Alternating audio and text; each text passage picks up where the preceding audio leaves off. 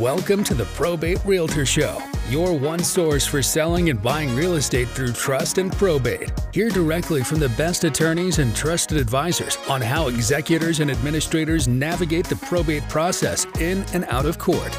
Being a personal representative or successor trustee can be a daunting task, and often beneficiaries don't have a clear plan. Let us help you make the right decision for your clients, your family, and your legacy. And now, here's your host, the probate realtor himself, Matias Baker Mazzucci.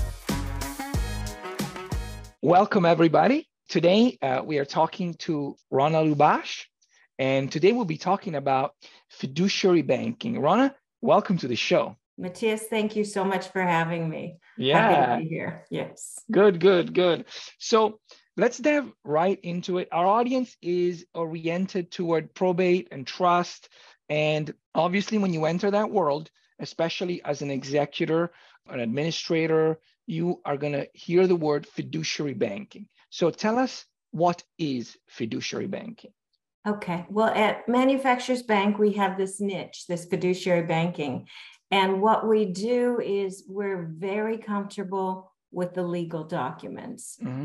We've seen special needs trusts, we've seen probate, administration, trusts, successor trustees. It doesn't throw us for a loop where many of the other banks, the parents pass away, the kids who are successor trustees go into the bank and they're like, oh, we've got to get it reviewed by legal. We'll get back to you in 2 weeks. We don't know what to do with this.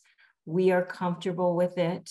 We are comfortable with 2 signatures required. So if a trust requires that the 2 siblings or whatever they are must act together, we can actually set up the bank account that way. And most of the banks, I've been in banking more than 35 years, most of the banks got away from that probably 30 years ago. So we can do that. We've had situations where the home has sold, it's in escrow, and the people can't get a bank account open. This was at the height of COVID. So it's like, nope, we can go meet with the people. We can meet in their backyard outside with masks on, and we can get it done and get it done quickly. That's wonderful. Yeah. Now, for somebody who knows nothing about this, fiduciary banking in itself, why is it needed? Because some of our audience has never even heard of the terms fiduciary banking. So sure. Can you tell us the difference between a regular bank account? I go to the bank and I open a checking account, and when instead I am tasked to open a fiduciary account, a trust account. So sure. What is the difference? A bank account, if you're opening up for yourself or your own living trust or a business, it's your own money. That is your funds. You can do with it what you'd like, and you can lose it if you'd like, or write checks and do anything. Right. If you're acting in a fiduciary manner, so we have either professional fiduciaries or successor trustees or administrators. When you're acting in that capacity, it's not your money. Yes, you might be the beneficiary of some of that, but you are acting on someone else's behalf. So you have to go with the utmost of caution. You have to keep things FDIC insured. And sometimes the court papers will specifically say the accounts need to be FDIC insured, which we can do that up to 150 million with a product that we use. Oh, wow. So it's IntraFi, and we basically place the money in other institutions. So our clients don't have to go from bank to bank to bank, and also get 50 1099s at year end and all of that. So you're acting on someone else's behalf, whether you're professional or not professional. A lot of the times the trustees we're dealing with, they've never done this before. They come, here's my documents. What are you, and we have to guide them.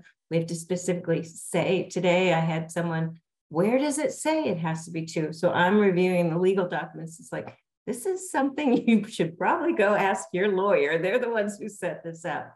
But they need to be guided through, because a lot of these times, let's say it's kids of, grown children of their parents, they've never dealt with this kind of money. They have to collect it from various institutions. They're selling homes.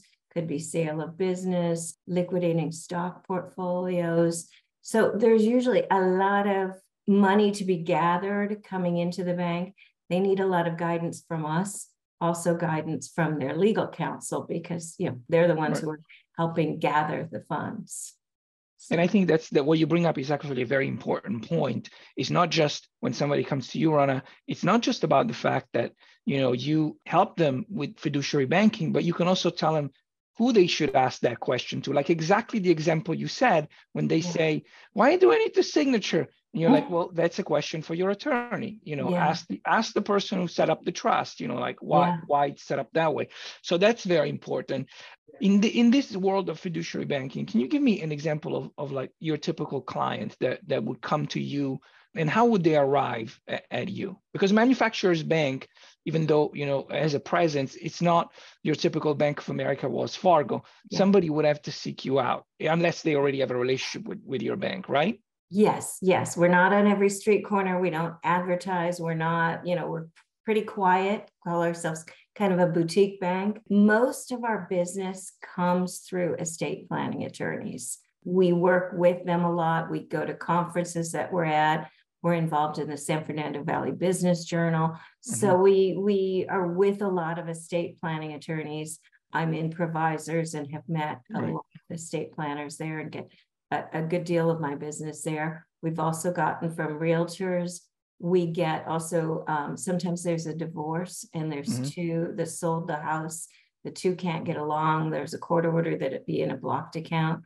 We've done that. So most comes from our relationships with the estate planning attorney. So we work closely with them. And that makes sense. They're our client. So we keep in close touch, because if they refer us someone, they're saying, you need to work with Ronna. She knows how to take care of you. I need to really take good care of the client, not only for that client, but because my referral source is the one, sent them to me and gave the trust in me. So I need to make sure that we perform. Yes, that makes total sense. Now, let me ask you another question, which is rather specific. What can me as a professional fiduciary, so those who are listening who find themselves either, not professional, actually, maybe if they're just like successor trustees and the situation is that in a blocked account, like you mentioned, what are the things that I can't do in a block account? In other words, in a typical example, like we talked about at the beginning, you deposit, $10,000 in this account. Are there any check and balances? What prevents? Absolutely. Right. Absolutely. And so talk about those. If it's two signatures required account, what we do is we set it up to, it's a vague term, but post credits only. The clients, anyone can deposit at any time. Wires coming in, checks, everything. So deposits go through. Every check that's written kind of kicks out of the system. It doesn't go through because I'm sure banks don't review every single check. It's random checking. So these accounts, every check is reviewed. So it will actually kick out. Human beings have to look at it and say, these are the two signatures. These are match our signatures, and we've got both of them on there. We can pay the item. Otherwise, if there's one signature on there, it will not get paid. They'll probably notify me as the account officer and say, you know what, do you want to contact the client? We get something in writing from the other party and get the item paid.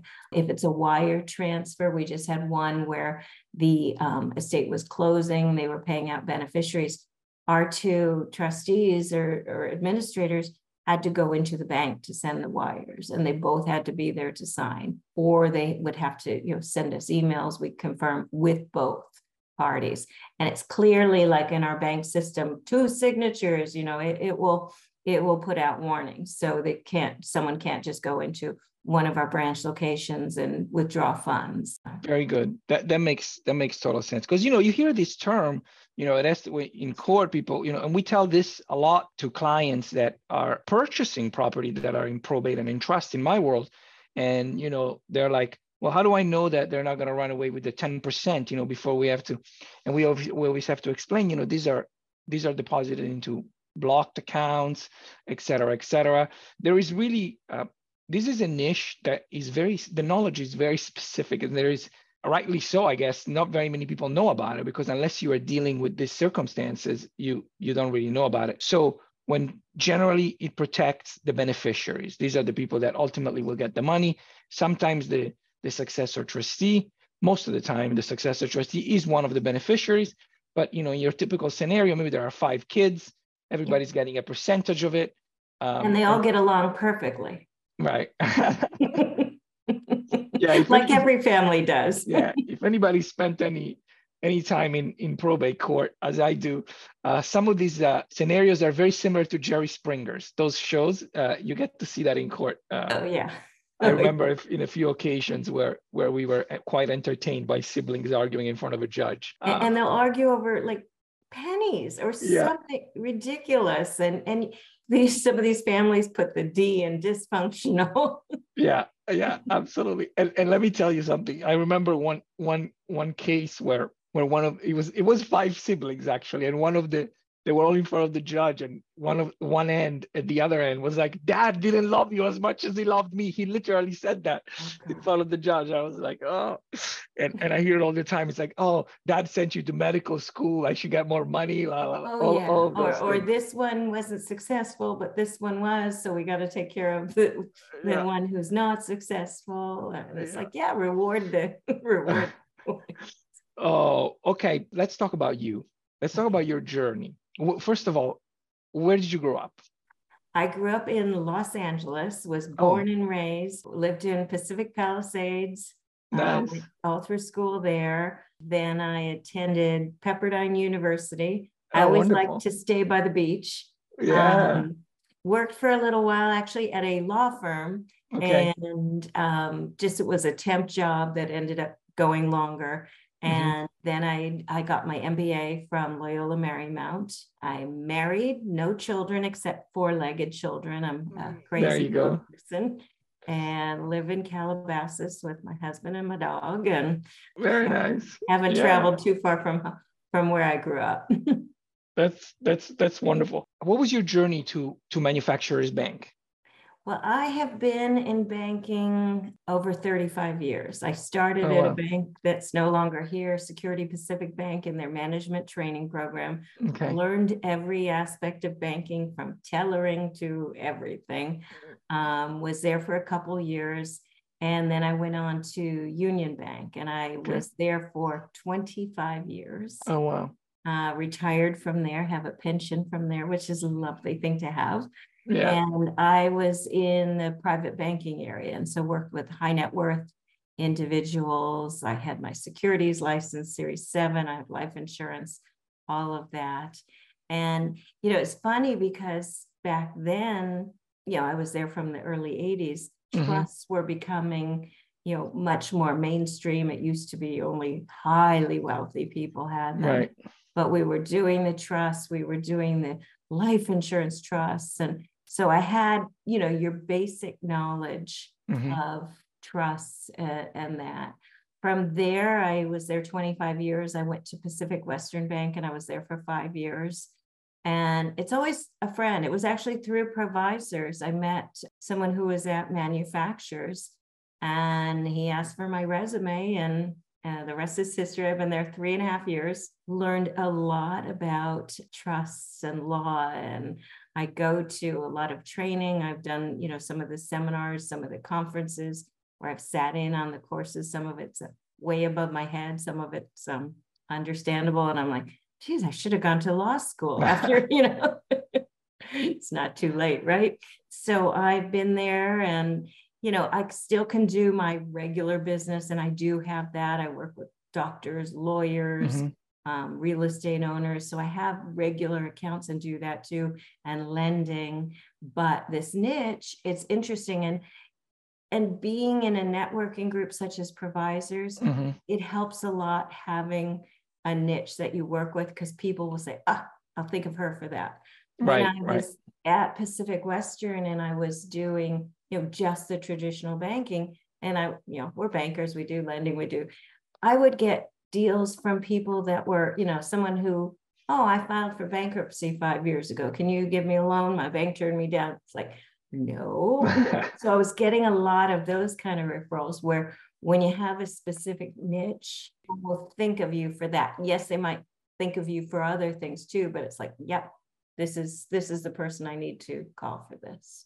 That makes total sense. And I agree. I think, like me as a realtor, I do what every other realtor can do, but having specialized in trust and probate, as you work within the niche, you realize there is so much to learn just about that particular thing that, becoming an expert at it really takes a long time. And so, the fact that you're a banker who can, if somebody says, I need to open an account, high net worth individual that needs help, you can help them. But in addition to that, you can also help somebody who needs to get into fiduciary banking in that case. Yeah. And I'm sure you've seen having that niche really helps. This is the person, and you have to become an expert at it. I mean, you don't have to know everything about it, but you need to know what to look for, when to seek advice.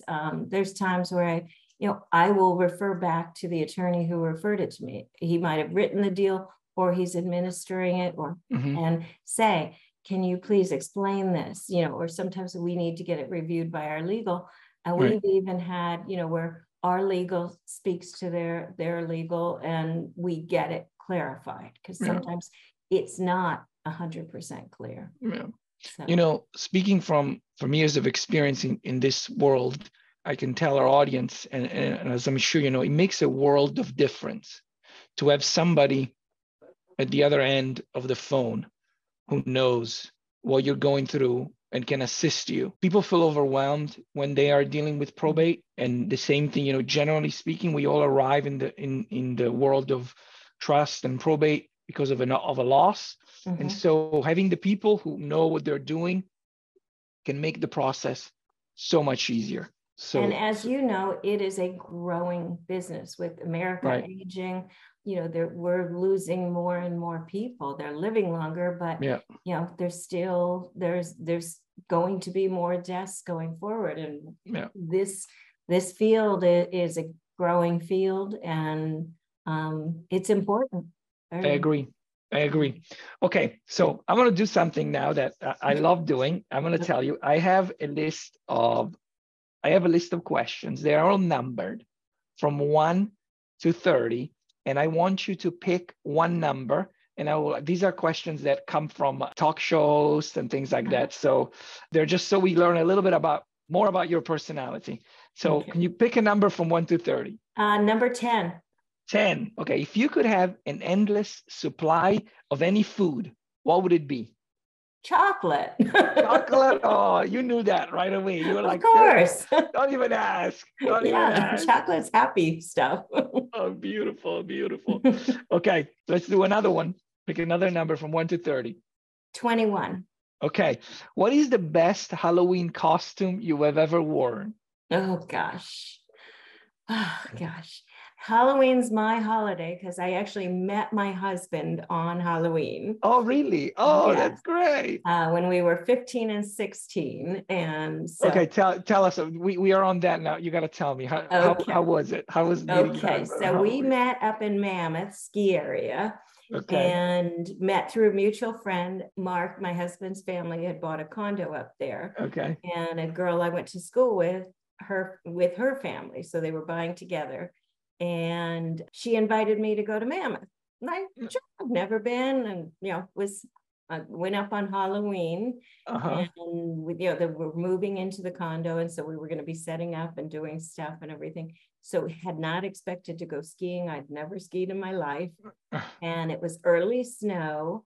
And Mark thought I was cute, and so he was flirting a bit, and so he took me skiing, and I had never skied before, and I was in jeans and a sweater, and I was falling, and I was wet and cold, and he was like, "Oh, honey, I'll keep you." He was very smooth back then, and he had a girlfriend. We were in high school. He had a girlfriend. But he broke up with her on Monday morning and then called me Monday evening, and we've been together ever since. Oh, that's wonderful. Yeah. What a great story. And we still ski. And Yep. Yep. That's beautiful. Yeah. That's beautiful. Yeah. Yeah. All right. Well, let's do one more Okay. since that one brought up a very interesting story. Yeah. Let's go with number 30. If you could be a professional athlete in any sport, what sport would you choose? Not football. I hate being hit. Let's see. Gymnast. The gymnast. Okay. Mm-hmm. Why Yeah, that? Why a gymnast? It's so pretty to do all the flips and craziness and fly through the air, and It not that I would looks do good, it. Yeah. But if you could do it, yeah. Okay. Yeah. Beautiful. Yeah. Yeah. Well, Ronna, it's been such a pleasure to have you. Thank you so much. It's been a lot of fun. Before we let you go, I see you have your contact information on the screen. Thank you so much for that. We will have all the contact information in the show notes for anybody who needs to get a hold of Ronna. Tell us, is everything we have on the screen, is that the best way to get a hold of you? Yeah, email is good. Cell phone, because I'm always out and about meeting with clients. You know, most of our people don't come into our offices. We go to them, or if they're far, we FedEx it or email documents to them. So I'm out and about. So cell is good, email's good. I get back to people pretty quickly. So Wonderful. yeah. Wonderful. Thank you so much. It's been a pleasure to have you. It's been a lot of fun. I'm so happy about that story, the Halloween story. That's just great. And the fact that he had similar to my story, because when I met my wife, she had a boyfriend. So it was like a reverse situation of yours. But you know what you do when you meet the right one, you just make it happen, right? Yep. Okay. Thanks everybody for joining. I will see you on the next episode. And as always, Ronna, you've been wonderful. And that's it, everybody. Okay. Bye. Bye.